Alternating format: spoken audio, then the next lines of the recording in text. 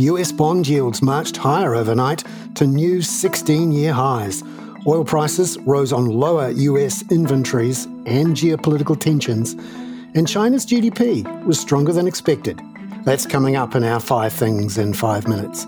And then in our bonus deep dive interview, we go behind this latest US bond market sell-off to find out why US yields are still rising, even though the Fed is seen likely to hold rates from here. Foreign buyers of US Treasuries have been absent really in recent months, and that has been another factor putting upward pressure on yields because the budget deficits in the United States are very high. But first, in 5 and 5 with ANZ, number 1, the US 10-year bond yield rose another 3 basis points overnight to as high as 4.91%. That's its highest level since 2007 and reflects a growing unease about the scale of US government borrowing and whether investors can digest over $1 trillion worth of US Treasuries each year. That's keeping the US dollar strong this morning. It was up at 149.7 yen as at 5 a.m. Australian time. The Aussie dollar fell as low as 63.30 overnight and is now at 63.49. The Kiwi was also weak at 58.71 US cents this morning. Number 2, the oil price rose 2% overnight after the United States reported its oil inventories fell 4.5 million barrels. Geopolitical tensions remain high in the Middle East as well. That's adding to upward pressure because of fears the Israel-Hamas war might escalate to include Iran, particularly after devastating explosions killed hundreds in a hospital in the Gaza Strip yesterday. Hamas and Israel blame each other for the explosions, but Iran and Jordan have warned the region is on the brink of a wider conflict. Number 3, Chinese GDP growth figures for the September quarter were better than expected yesterday.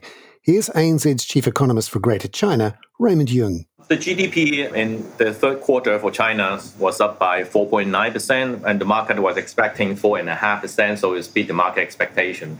In the first 9 months, the growth rate is 5.2%, so it's also higher than our annual forecast of 5.1%. So it's easy for China to achieve 5% growth, and even now we see an upside risk to our upgraded forecast. I consider our research team is the first research team, one of the earliest to upgrade the GDP a couple of weeks ago.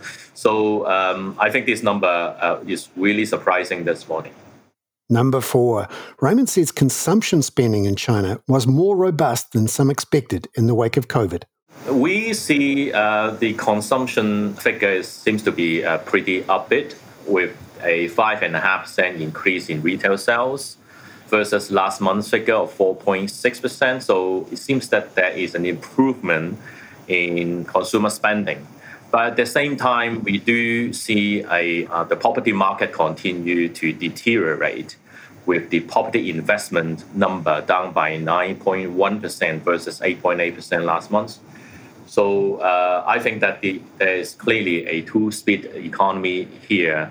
One is a relatively better consumption side versus a continued downbeat of investment, especially in property.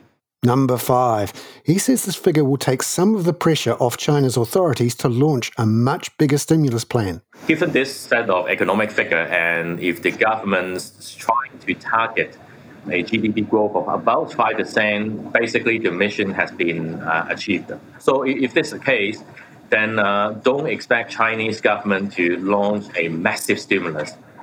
All the policy measures will be very measured, which means that they will continue to be very prudent and target in terms of injecting any, both the fiscal stimulus and also the monetary stimulus to the economy. So we think that this policy stand will continue not only in 2023, but also 2024 as well.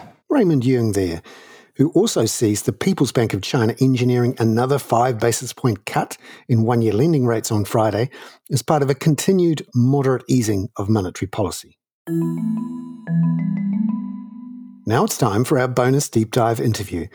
I asked ANZ's head of G3 Economics, Brian Martin, this morning in London, why US bond yields were still rising, even though the Fed has been indicating it's done enough to fight inflation and won't have to hike rates again.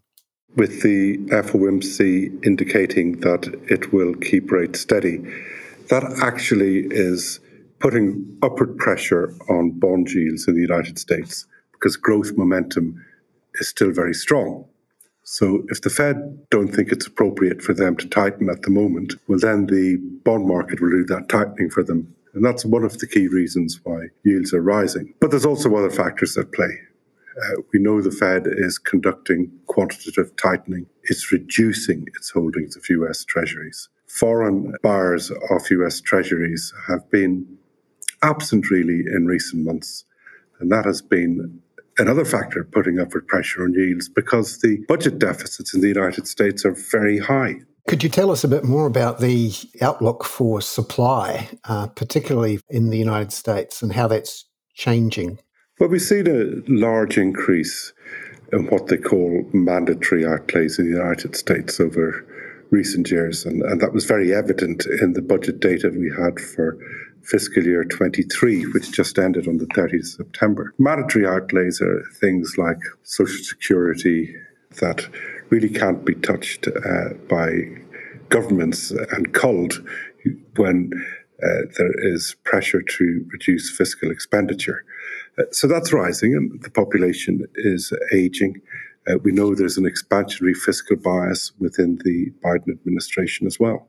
Last week, we actually got confirmation of the size of the budget deficit for the last fiscal year, and it was up $300 billion at a whopping 1.7 trillion US dollars, which on my calculations is just over 6% of GDP. So it's very, very big.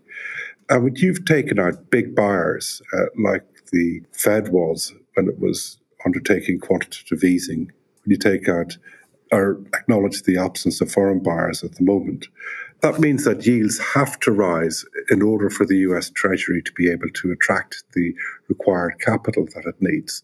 So I think that, coupled with the strong momentum or growth with the FOMC on hold, that's a cocktail that's just pushing yields higher, and it's very difficult to see where it's going to stop in the short term.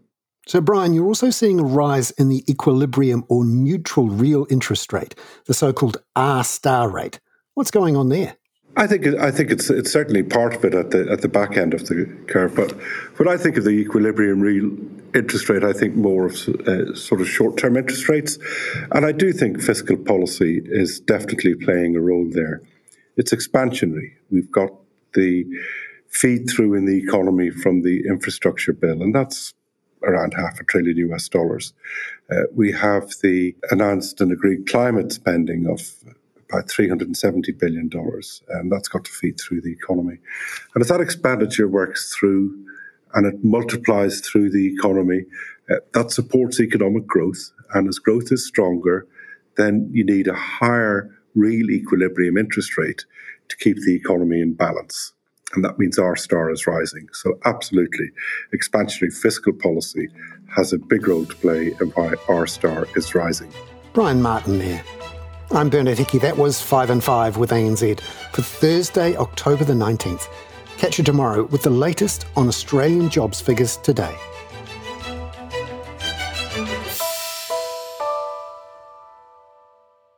This podcast contains general information only, not investment advice.